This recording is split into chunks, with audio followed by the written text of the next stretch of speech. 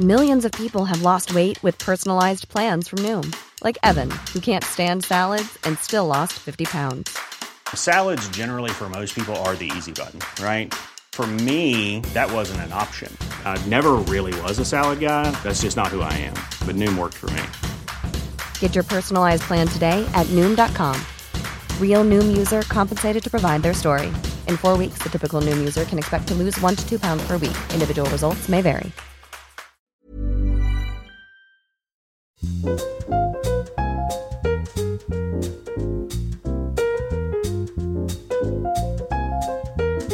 Hello and welcome to the first episode of Book Chat with Pandora and Bobby. I'm journalist and broadcaster Pandora Sykes. And I'm novelist Bobby Palmer. And unlike with previous podcasts I've made, you'll be able to tell us apart by Bobby's luxurious baritone. I did just realise that I should have started with a ho ho ho, seeing as our first episode has the festive privilege of coming out in December. Do that again, let's get a jingle on it. Ho ho ho! So rich, so deep. Shall we kick off by explaining a little bit about what Book Chat is?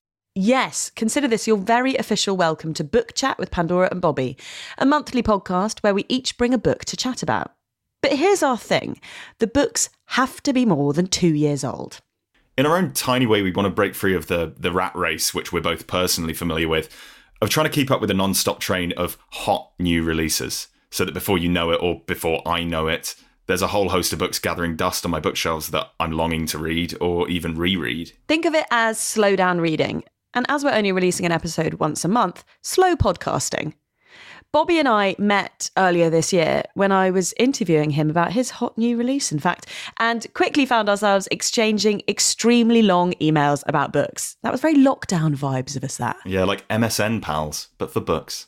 And so we decided to start Book Chat so that we can bore you lot too. Sometimes we'll love each other's book picks, and sometimes, as you'll no doubt see, we find ourselves divided. But before we get into our books for this first episode, Bobby, tell me what you're reading right now.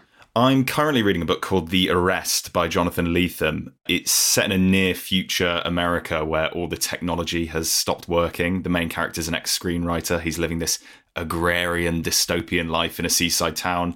And then his old producer turns up out of the blue one day in a giant silver futuristic nuclear-powered supercar. It's about as weird as it sounds. I think it sounds very festive and jolly. For my sins and all our chat about why we need to read the books on our bookshelves, I'm reading a proof copy of Nisha Dolan's new book, Happy Couple, which comes out next spring. If you loved her debut, Exciting Times, as I did, then you are in for a treat. I also loved Exciting Times, and I didn't even realise she had a new book coming out, so consider me jealous.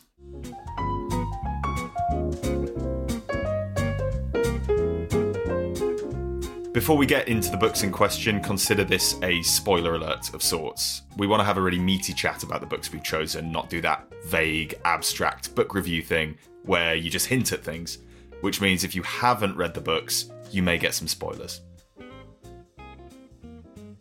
Bobby, let's kick off with your first book, one of your favourites of all time, am I right? You are right. The book I'm bringing to the table today, or to whatever cozy reading nook listeners would like to picture, is Tin Man by Sarah Winman.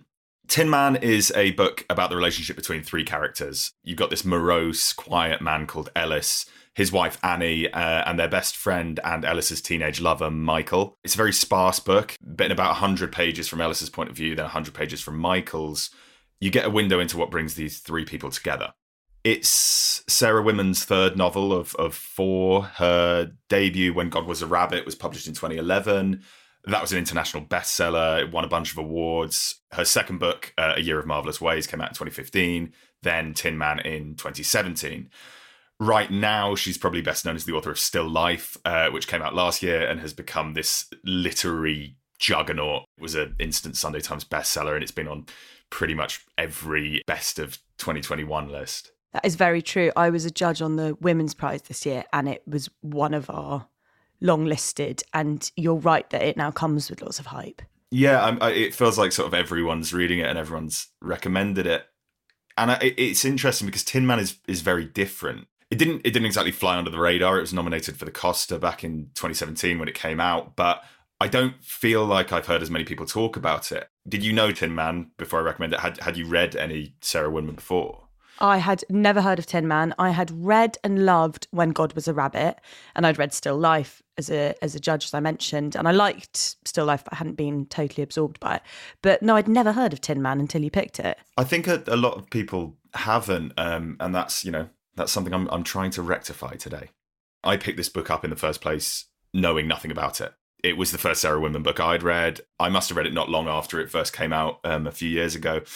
I was recommended it by a friend, but not with any context other than, you have to read this, which is now what I say about this book to everyone else. It's not a long read. I must have read it in 1 or 2 sittings. And I remember just having this feeling that I was reading something really, really special. I think that the best books are the ones where you can't really explain what you like about it. They just like reach inside your chest and move things around. I really love that as an expression, that it just reaches into your chest and moves things around. And I think it's true too. Sometimes over-explaining something means it loses its charm, which is the first risk for this podcast.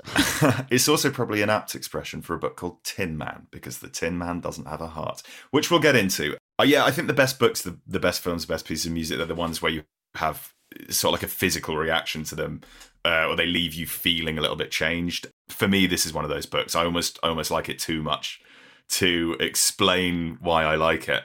But I'm now going to explain why I like it. So I lied. For me, it's about as pitch perfect an exploration of masculinity as I've ever read. You have these 2 characters, 2 men, and both of them almost represent the yin and yang of being a man, in inverted commas. Ellis, who's accidentally become his own toxically masculine dad, who won't talk about his feelings or address his emotional complexities. And then Michael, who's much more sensitive, in touch with his sexuality, in touch with his emotions, and is almost punished by the world and by Ellis for that fact. There's a quote early on in the book about how Van Gogh's Sunflowers was apparently painted as a gift for Gauguin? I'll do the properly French version. There's a quote earlier. We're not cutting this, by the way. About how Van Gogh's Sunflowers was apparently painted as a gift for Gauguin, which I think gets to the heart of what the whole story is about. Men and boys should be capable of beautiful things. I think that's a really lovely quote, and one that gets to the heart of that beautiful masculinity at the center of this book, and how beautiful men can be when they're in touch with their emotions. I should probably say that the irony isn't lost on me that I'm saying the best book I've read about masculinity and what it's like to be a man is by a woman, especially since the other one that always comes to mind for me is Normal People by Sally Rooney. Connell, do you mean? Do you think that's the second best depiction of masculinity in literature? Yeah, I genuinely do. I definitely in recent years, the therapy scene in that book absolutely destroyed me. That scene is done. I think it's done almost word for word in the TV version. And yes, I think Connell's difficulty expressing himself and general sort of silence, even when it's infuriating, is what I love about that depiction of masculinity. And Ellis in this novel is exactly the same. It's become a bit of a cliche to say that, men should talk about their feelings, but it's something that people say so often for a reason. Both Ellis and Tin Man, both Connell in Normal People, they self-sabotage through this lack of communication, this inability to understand their own emotions, this stoic sense of learned masculinity. I don't feel like I've read a huge number of modern books which address those ideas head on, at least without the men in question being, cowboys or detectives or hard-boiled criminals. I think there's definitely this feeling with Ellis of he was kind of amazed that he got to find a wonderful wife after his mum died, and then it was taken away, and it feels like to speak of any of it would tempt fate. Like when Ellis's mum dies and Michael finds him by the bridge, this is when they're teenagers, and Ellis says, "What do we do without her?" And Michael says, "We carry on and we don't give up." And then he kisses them and it's their first kiss.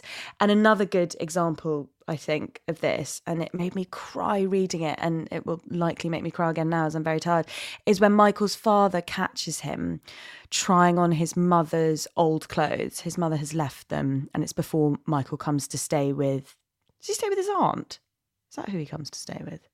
It's... I'm not sure she's related to them. I think I could never really work out the connection, just that she sort of owned the shop that they were always in. She might be his aunt, yeah. His father catches him trying on his mother's old clothes. She's left without any kind of explanation, and he's furious. And it's this dual moment where Michael is both experimenting with his sexuality and yearning for his mother, who left him without warning. And he asks his father if he can just keep her handbag, just her handbag to keep his pencils in. Hold on, I actually just want to read a bit of it because I think it's I think she does scenes like this best. "What the fuck do you think you're doing?" said my father. I hadn't heard him come in. He repeated the question. "Playing," I said. "Get that stuff off and go to your room." I began to undress, burning with shame and humiliation. "And the skirt," said my father. The skirt slid to the floor, exposing my nakedness. My father looked away in disgust. "I want to keep this," I said, holding up the handbag. "No. Just to put my pencils in. If you ever take it out of this fucking house..." I waited for the conclusion of this threat, but it never came.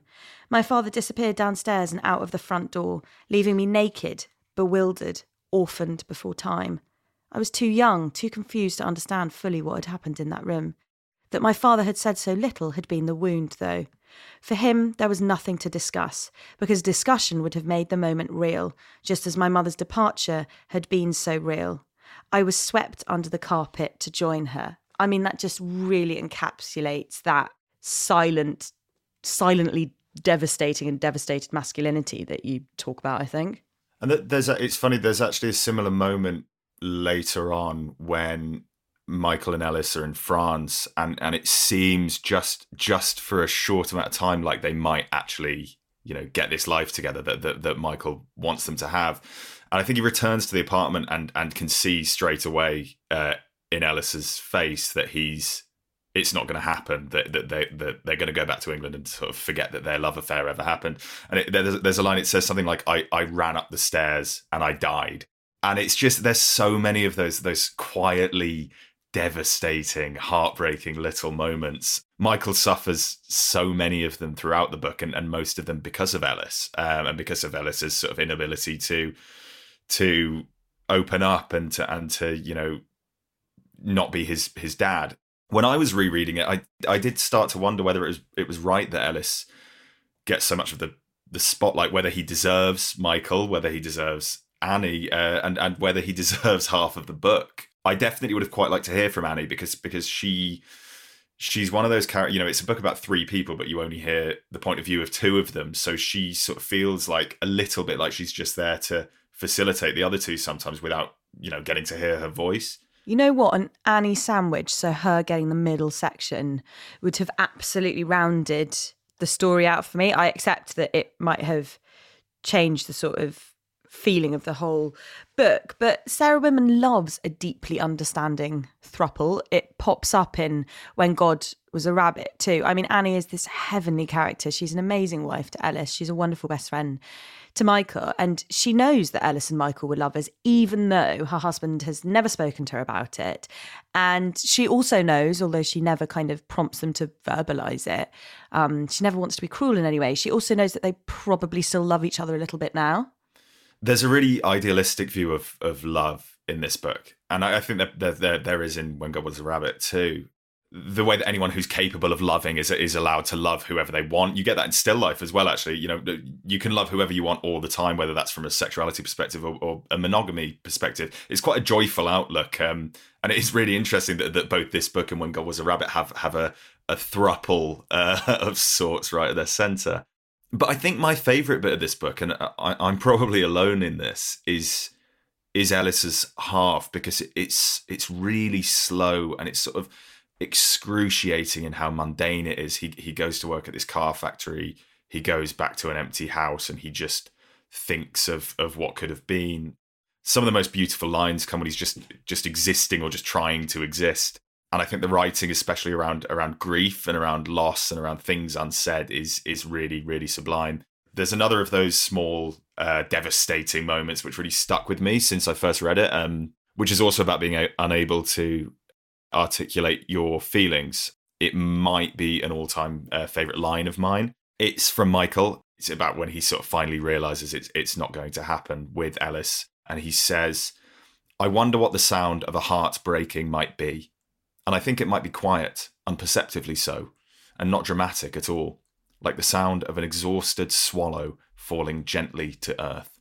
That's such a gorgeous line. You're so right. Isn't it interesting too how that really chimes with Max Porter's Grief is a Thing with Feathers, this idea of grief as a bird? I feel like there's a lot of bird, death, bird death metaphors in fiction. I mean, I know a book that you loved, Tomorrow and Tomorrow and Tomorrow by Gabrielle Zevin, that has another really good bird death metaphor that I won't spoil because it's quite a recent book. And that's also another book about a great platonic, non-sexual love affair. Both that book and this book are built on that central idea that friendship is just as valuable a form of love as romantic love. Just to go back to that, what you just said about grief, that your favourite bit was the kind of excruciating mundanity of grief and how you're probably alone in that being your favourite book. I actually don't think you are, because I was reading a review of a book that was about a man losing his wife to motor neuron disease, brutal. And the reviewer was saying people love books about grief. And it's actually what I'm asked about more than anything is books about grief. And I think what's so good about Tin Man is that what we're only just really learning or talking about, those of us who haven't experienced devastating grief, is the mundanity of it. And I think that's also done well in A Man Called Ove, which I know you're a fan of, where it is just that everyday agony of getting up, of shoveling the snow out of the porch, of putting your trousers on, of feeding yourself, just the agony of doing that without the person that, especially for Ove and Ellis, without the person that actually forced you to kind of be an active participant in the world. They're very different books, but they're quite similar men, very, very buttoned up and very serious. Yeah. And there is a line in A Man Called Ove that's something like, I'm going to absolutely botch this, but it's something like, it's talking about his wife, and it says she was all the colour in his world, and since she died, his world's basically black and white. And I think the same thing goes for both of these characters. It's that cruelty of having to wake up and make your breakfast and tie your shoelaces when the only person that was filling your life with colour, in Ellis's case, the two people, because he was in love with both Annie and Michael, and he's lost both of them. So as bleak as it sounds, it really is what's the point situation. And I listened to a really interesting interview with Sarah Winman where she talks about Ellis's section and sort of how she approached that, which I think is quite relevant here. Estrangements happen all the time, and life isn't really that kind of, doesn't offer that great dramatic spectrum. Most of the losses or the sadnesses or the misunderstandings of life come from that grey area, and sometimes okayness is enough. We live in a world of hyperbole today, of everything's amazing and everything's wonderful and everything's this. But I would sort of settle for being okay, actually. And these conversations and these relationships, they're okay. They're not brilliant, but they work, and they're real, and they're trying, and they might get a little bit better, but as you say, they might not. But it's okay. I also really like this idea of redemption. All of her books have it, this sort of second chance. For example, Michael and Ellis lose touch and then become friends again before Michael passes away, rather than him just disappearing out of his life forever. Yeah, and I think it's interesting in relation to, sort of in the context of that Sarah Winman interview, because she says something like estrangements do happen, and it's like, yes, but they, people don't always make up. And it does feel like there's this tendency in her books to give happy endings to characters who don't actually get overall happy endings. So, Michael and Ellis don't end up together, but they do reconnect before the sort of great tragedy of the book. I'm generally someone who considers myself allergic to things which are too quaint and sort of like happy. But I do also like my stories to be tied up in a little bow. So I think this is a bit of the best of both worlds for me. A little bit of resolution in a book which ultimately isn't a massively happy book. A side note, which I realised we haven't discussed, is the epigraph at the start of the book, which is it's a letter from Van Gogh to his brother. You obviously there's so much mention of him as a painter, that Sunflowers is a huge part of the book, and there's this constant idea of going south to France, like Van Gogh did, and like Michael and Ellis do, and then Michael does again. The quote at the start of the book is, "I already feel that it has done me good to go south, the better to see the north." And I think that's just so brilliant, because it could be about so many different things in this book. It could be about experimenting with your sexuality. It could be about grieving someone that you loved, and your grief only existing because you loved them so much. Or if you don't read into it too much, it could be literally just about going to France, which all the characters do. Now, what about the reviews? Is there anything that made you nod vigorously or conversely that you violently disagree with? There was a good review in The Guardian, which I think rightly recognised it as a novel about grief, but not just about grief for people who've died, although obviously it is about that. Everyone in this book is missing something and sort of dwelling on the fact that they miss it. And Hannah Beckerman in The Guardian said, "These are characters who grieve not only for people, but for the desires they've relinquished, whether sexual, artistic, or emotional." I've really struggled with the word relinquished there. I really liked something that Joe Hayden said in the Irish Independent, I think it was, about the title evoking The Wizard of Oz. And while Ellis, who is the novel's Tin Man, he's a fixer of cars, does have a heart, it's very broken. And in order to heal, he must go on a journey. He must follow the yellow brick road. And I think while Ellis is sort of the Tin Man, Michael could be the Tin Man too. He spends so much of the novel grieving his heart. He talks about his heart being broken so often, and whether that be for the life that he never got to have with Ellis, or for his friends and lovers who are dying of AIDS, which is a huge part of the book. He literally gets given the nickname Monsieur Triste, Mr. Sad, because his is a really sad story. And I think it's extra sad because he's so himself, he's so in love with Ellis, and it's Ellis's refusal to be himself that scuppers their great love story before it can even start. Michael then has to live with that rejection, sort of alongside that rejection for the rest of his life. This sort of benign queer first love, these things are huge elements of this book, and they inform every single interaction between these characters. There's a bit later on when Michael is on the AIDS ward in the hospital talking to Chris, who is a friend he's made who is dying of AIDS. He shows Chris a picture of Ellis, and Chris says, "Is he dead?" To which Michael responds, or wants to respond, "Oh God, no.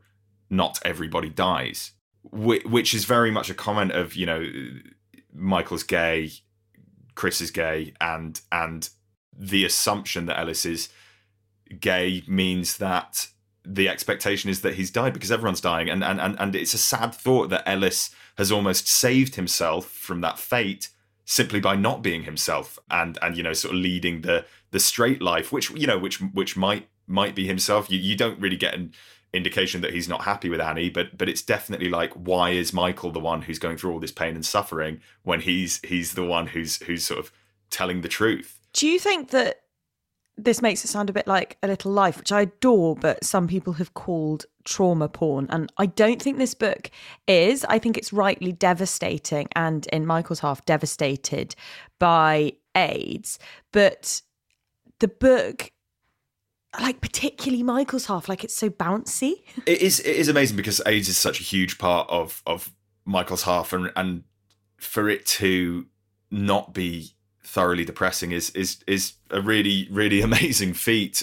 It's not a cheerful book, but it is far from trauma porn, I'd say. It's really beautiful. It's got some properly soothing, life-affirming moments. It's got humour. It's got really gorgeous moments of description which make you smile.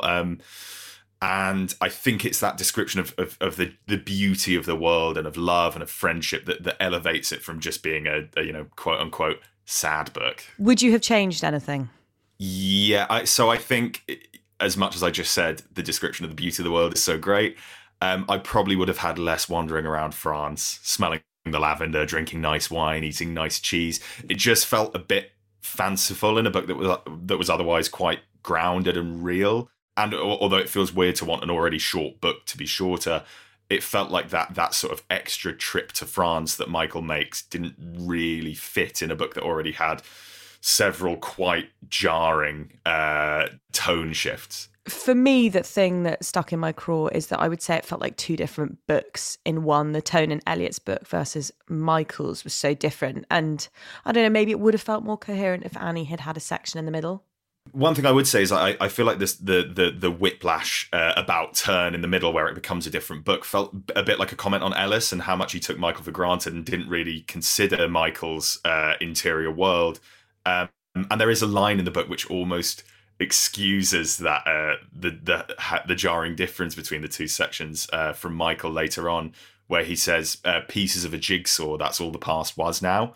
And you could almost say that the disparate parts of this book make up a jigsaw, a jigsaw of Michael, Ellis and Annie's shared life together, which you can only see as a whole when you consider both parts.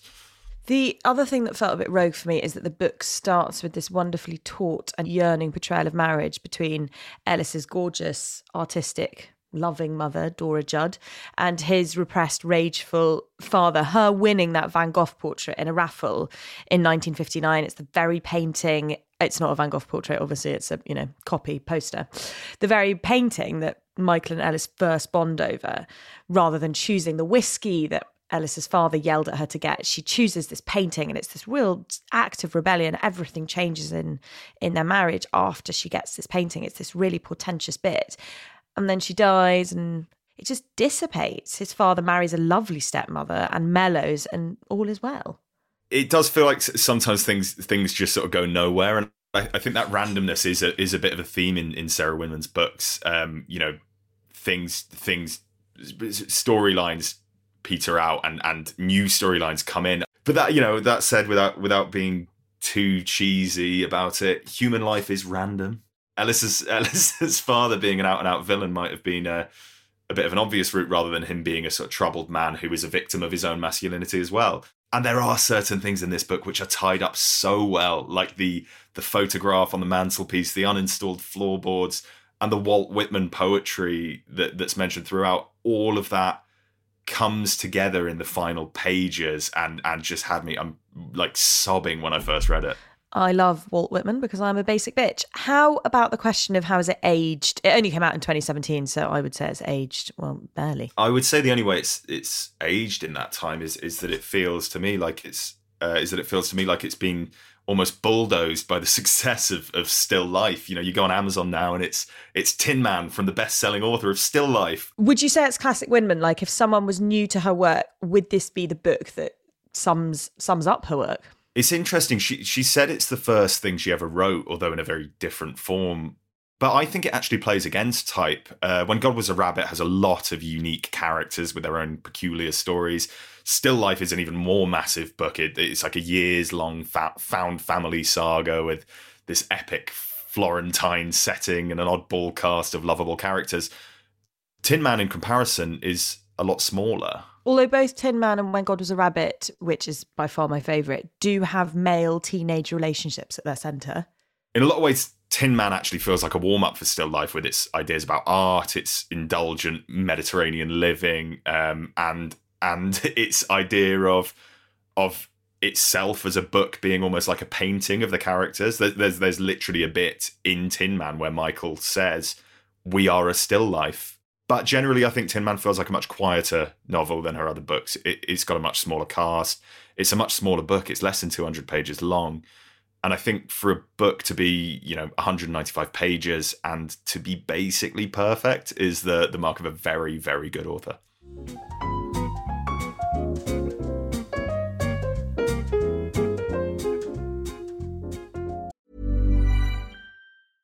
I'm Sandra, and I'm just the professional your small business was looking for. But you didn't hire me because you didn't use LinkedIn Jobs. LinkedIn has professionals you can't find anywhere else, including those who aren't actively looking for a new job, but might be open to the perfect role, like me. In a given month, over 70% of LinkedIn users don't visit other leading job sites. So if you're not looking on LinkedIn, you'll miss out on great candidates like Sandra. Start hiring professionals like a professional. Post your free job on linkedin.com/people today. Pandora, would you like to tell us about your book? Completely coincidentally, I also chose a book that deals with AIDS, or rather a series of books that deal with AIDS, which neither of us had realised until we read the others. But that makes it sound like a very sad book. And actually, Tales of the City is a pin-sharp, laugh-out-loud, saucy caper of a book. The first in a series of 9 books that the American writer Armistead Maupin wrote from 1978 to 2014. So to back up a bit, until earlier this year, I'd never read any Armistead Maupin. I'd heard his name, but then I was reading an essay by Daisy Buchanan for the Pound Project called Burn After Reading about rediscovering the pleasure of reading. And she mentions Tales of the City as a book. And I thought, okay, what is he about? What is this about? And I got onto World of Books and I bought a load and I read 4 of his books in a week and marvelled at how an entire world, the entire Tales of the City world, had been happening for almost half a century, and I just had no idea about it. Does this happen to you, Bobby? Because it happens to me all the time. It does, and it happened with this. I'd heard the name Armistead Maupin because, I mean, it's not exactly a name you'd forget, the most novelist-sounding novelist of all time. When I started reading, I realised I'd heard of one of the main characters as well, Michael Mouse Tolliver, who's sort of famous in his own right. But I'd never heard of the cultural phenomenon that is Tales of the City, because that's really what it is. Tales of the City is a love letter to and a satire about San Francisco, which started life as a daily newspaper column, first for the Marin County newspaper and then the San Francisco Chronicle, much like Charles Dickens started 150 years earlier. And it was released every single day. I mean, that's quite hefty, 800 words every single day. And because of that, the chapters are very bitty. They're only 800 words at a time because the books were made up of columns. So it's very pacey and lots of cliffhangers. I did not know it came out every day. That gave me as a journalist who hates deadlines, that gave me the willies. It is very Dickensian, isn't it? It's got this sprawling cast. Totally. I think Christopher Isherwood, the legendary gay novelist, said it's like Dickens, and it really is. It also that column format means that the books have these very short chapters with very descriptive chapter headings. You have chapters like Anguish in Bohemia, The Maestro Vanishes, Miss Singleton Dines Alone. Those sort of chapter headings for me felt like something you more often see in science fiction or adventure books, like Lord of the Flies, Swallows and Amazons, Watership Down.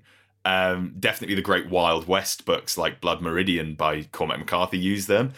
All of those are books about odyssey and adventure, which I think is nice because this book has them too, and it is a story of frontier. It's the story about this buttoned up girl from Cleveland, Mary Ann Singleton, heading out west and discovering a new world. The book begins with Mary Ann Singleton, and it actually makes me feel like I too have arrived in San Francisco.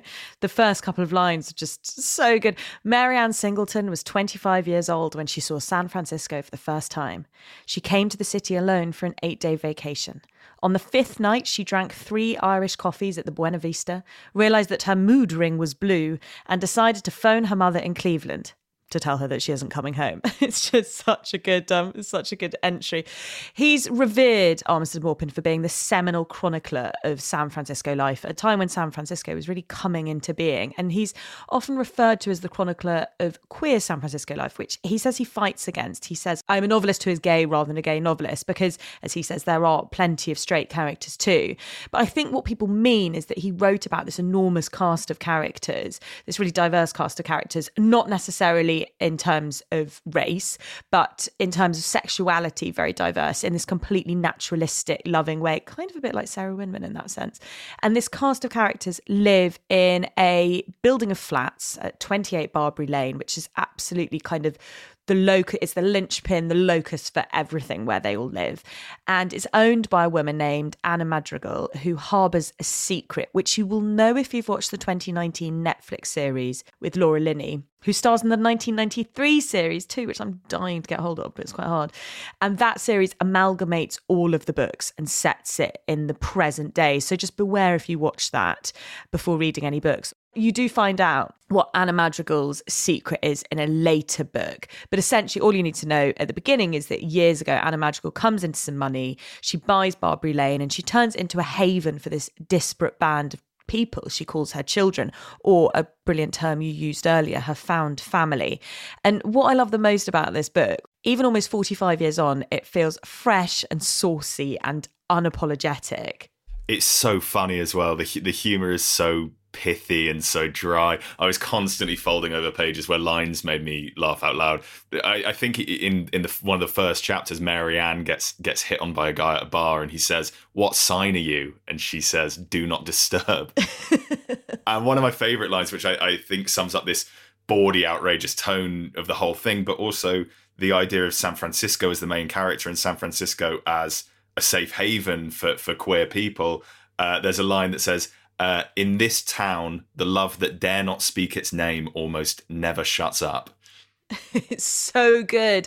I also adore the way he skewers upper class or upper middle class society in San Francisco. So he does this with the Halcyon Day family. So you've got Dee Dee and Beecham. Hold on, there was just a bit that really made me laugh. According to the social columns, he had met his wife-to-be at the 1973 Spinsters Ball. Within months, he was savouring the delights of pool parties in Atherton, brunch on Belvedere, and ski treks in Tahoe. The Halcyon Day courtship had been whirlwind. Dee Dee and Beecham were married in June 1973 on a sunlit slope of Halcyon Hill, the bride's family estate in Hillsborough. At her own insistence, the bride was barefoot. She wore a peasant dress by Adolfo of Saks Fifth Avenue. Her maid of honour and Bennington roommate, Muffy Van Wyck, recited sections from Khalil Gibran, while a string quartet played the theme from Elvira Madigan. After the wedding, the bride's mother, Franny Halcyon, told reporters, "We're so proud of our Dee Dee. She's always been such an individualist." And she's obviously not remotely individual. She goes on to become quite individual. And there is this real clash of old world versus New World in the books, which I adore. You've got Dee Dee and Beecham and Dee Dee's parents, Franny and Edgar Halcyon. And then this new world represented by the people who live at 28 Barbary Lane. I mean, Anna Madrigal is always growing some new variety of weed despite being in her 50s, 60s. And she tapes spliffs to her children's doors almost daily. And then you've got people like Michael who have moved to San Francisco to be openly gay. I also think it's brilliant to have that stormy, awful marriage between Dee Dee Halcyon and Beecham Day, and have their names hyphenated as Halcyon Day. It's very typical of the kind of humour in these books. It also offers such an evocative insight into this place and time. When Mona, Michael's best friend, is low, she says she's going to curl up with a Quaalude and an Anais Nin. Meanwhile, Michael is off for a double bill of Fellini at the Surf. And I love the use of brand names in books as well, as it really cements kind of the fashion of that time. So Michael at one point is in the shower with his Levi's and he's scrubbing at them with a wire brush to get just the right amount of distress. The period references are so good. Even though the first book's written in the 70s, they just feel so 80s. It's full of jockey shorts and roller skates and leg warmers. There's a bit where Marianne, it says, she put her feet up, sipped a tab and checked her mail. This is really showing my age, but that reminds me of when Rachel refuses to go to some dinosaur ball with Ross in Friends because he shouted at her. And so instead she gets out her note cards and says, "I'm going to catch up on my correspondence," which feels, like it was decades ago, but it really feels like decades ago. Yeah, it's funny. The idea of like checking your mail is like, oh wow, that must be the 80s. But yeah, the sex and drugs talk is so frank and so brilliant as well. It's filled like really matter of factly with sex clubs and orgies, poppers, loads of Quaaludes, which is like a sort of period thing in itself. And copious amounts of cocaine, but it always feels joyous and never smutty. There's another great line. I think it's one of the first times the book takes us to one of the bathhouses of San Francisco, and it says, "Valencia Street, with its union halls and Mexican restaurants and motorcycle repair shops, was an oddly squalid setting for the gates of heaven." But as chirpy and light-hearted as this book is, when you do read it in hindsight, you can't escape the looming spectre of AIDS, simply because this is San Francisco and the 80s are about to begin. The first Tales of the City book was published in 1978. It wasn't until the summer of 1981 that the first articles about AIDS started being published. The fourth book in the series, Baby Cakes, came out in 1984, the year that San Francisco public officials actually closed the bathhouses due to the risk. So, I mean, that's when the crisis clearly had got to that point. It was very much in the public eye, and it started to seep into the story. Michael is in the fourth book working at the AIDS hotline in San Francisco. The depiction of AIDS is something rumblingly terrifying in the background before being properly confronted from book 5 onwards. The books I haven't read yet, actually, and I'm dying to. But the gay plague, as Armistead has called it, is sown throughout his books so beautifully and powerfully. He said in an interview, "Everyone around me started to die. We thought we were all going to die." God, just in that moment, that really gives a flashback to what Michael's friend Chris on the hospital ward says. He was accused of ruining our morning's entertainment with your political agenda, because of course people were reading this column over their coffee every morning. I mean, it's incredibly brave and powerful in that sense. But he says, he had to put it in because AIDS was happening all around me. And in the third book, and I found this so fascinating, he includes a storyline about Michael Mouse having a love affair with a movie star whose name is redacted in the book. And rivetingly, it is based on the real life love affair Armistead had with the closeted movie star Rock Hudson, who died of AIDS in 1985. Here he is talking about it on Desert Island Discs in 2007. And they were being blamed for something that they didn't even know how they got it. It was not as if they were aware that this thing was out there. So it was especially brutal. You said that you wrote about it in your columns, of course, and one of the people you wrote about was Rock Hudson. I mean, this extraordinary male heterosexual icon of the 50s who, all women lusted after, and who couldn't really have been more of an emblem of all that was good and true in the American male. And he himself did not come out until the final weeks of his life when he was dying from AIDS. And I actually wrote about him well before his diagnosis because he had come into my life. It's a good example of how my life was working at that point. My material was coming to me, and I actually became part of his little circle and was fascinated by the notion of this man who had to live this completely secret life. There's a book that Armistead Maupin wrote in 2007 called Michael Tolliver Lives, and it breaks tradition a bit because it's all from his point of view, and it's essentially Mouse's memoir of surviving the AIDS crisis, not unlike Michael's section in Tin Man. And it seemed really strange to me that we both, by total coincidence, chose books about a character called Michael navigating life as a gay man in the 80s in the shadow of the AIDS epidemic. It's such a weird coincidence. There are a few similarities between these books because, Tales of the City is really funny, and you wouldn't call Tin Man a comedy, but they both navigate seriousness and lightness very well. Tales of the City is very entertaining, though. There is so much to choose from, but what is your favourite bit?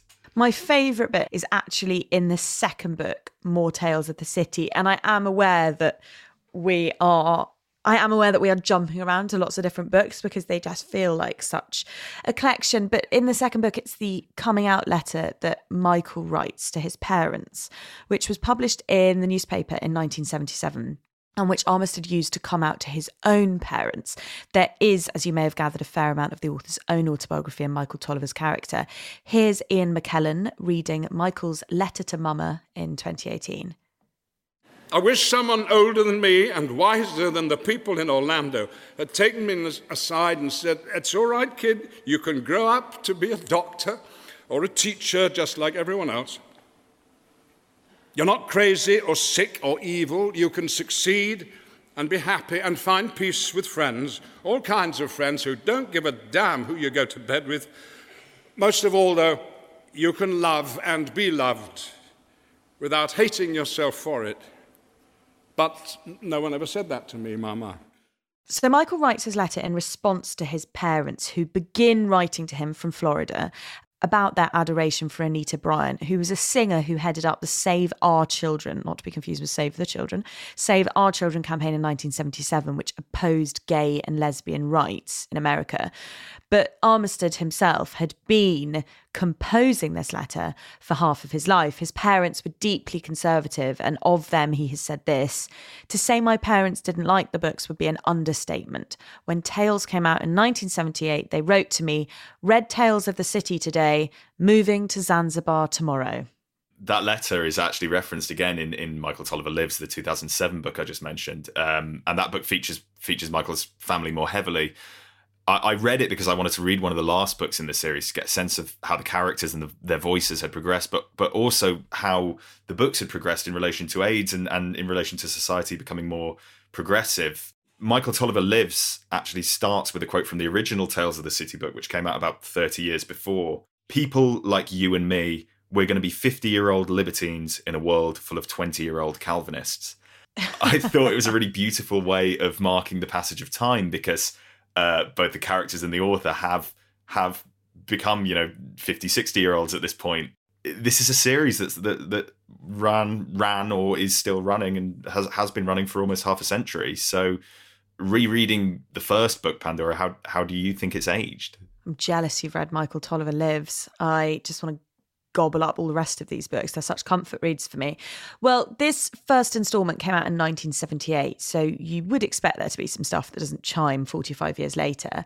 And even for a really progressive book, there are some wincy bits, some of which are portrayed well in the Netflix series, actually, like when Michael Tolliver's younger boyfriend gets in a fight with a 50-something gay man who uses lots of insular derogatory terms. And then there's this wild bit when it transcribes that a model, Dorothea, who is introduced to us as this very famous, very successful black model.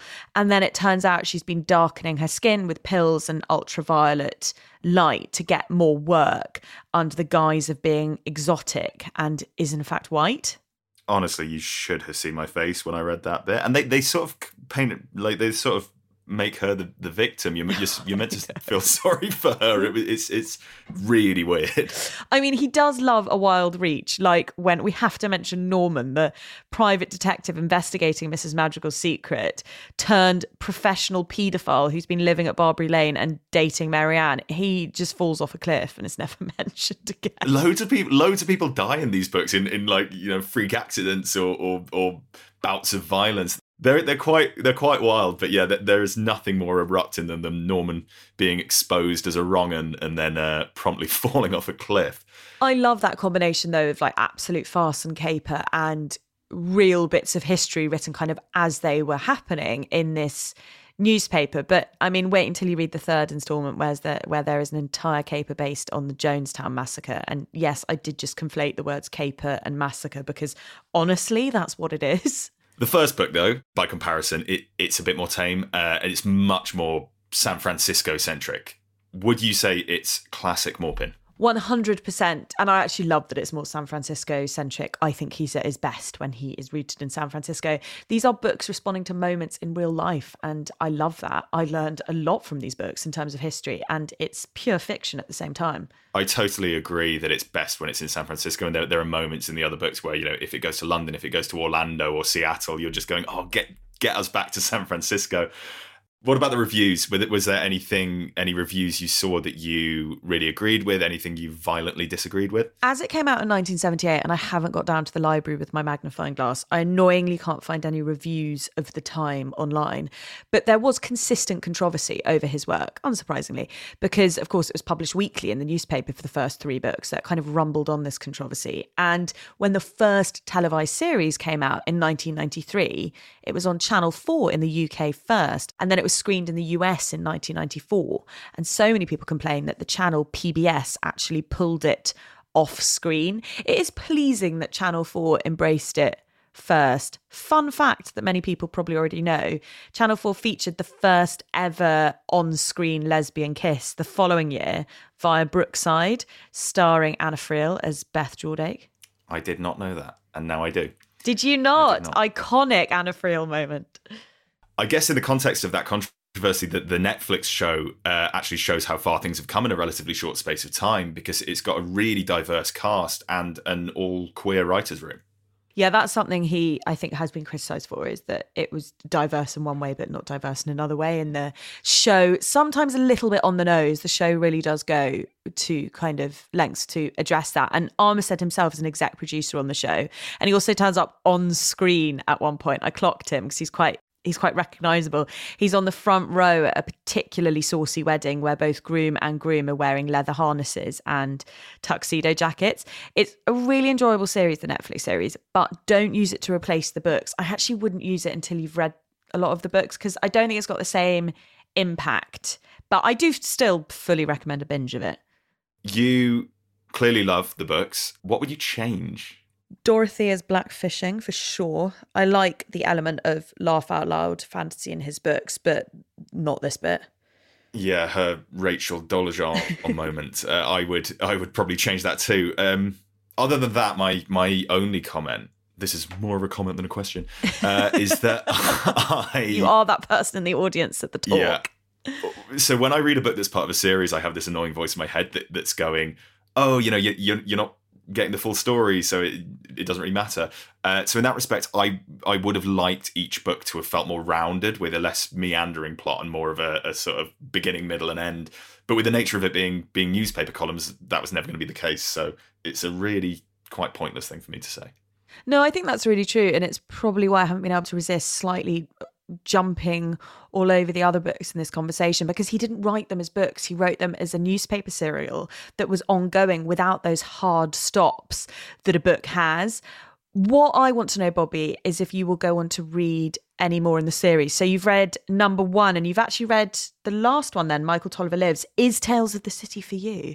It is, yeah, and I think it's one of those nice things because it's written as a serial that you can jump in and out of. So I'd be astounded if I don't come back to it. And I mean, you've made the Jonestown one sound so inviting in its incredible weirdness that I think I'm going to have to at least experience that one for myself.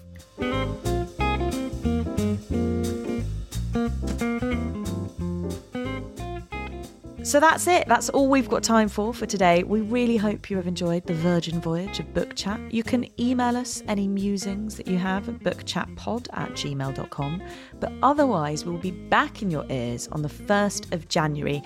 Our books for January's episode are White Teeth by Zadie Smith and Convenience Store Woman by Sayaka Murata. Book Chat is hosted by Pandora Sykes and Bobby Palmer. Sound is by Joel Grove, with production by Pandora Sykes. Till then, merry reading and Merry Christmas! And a Happy New Year.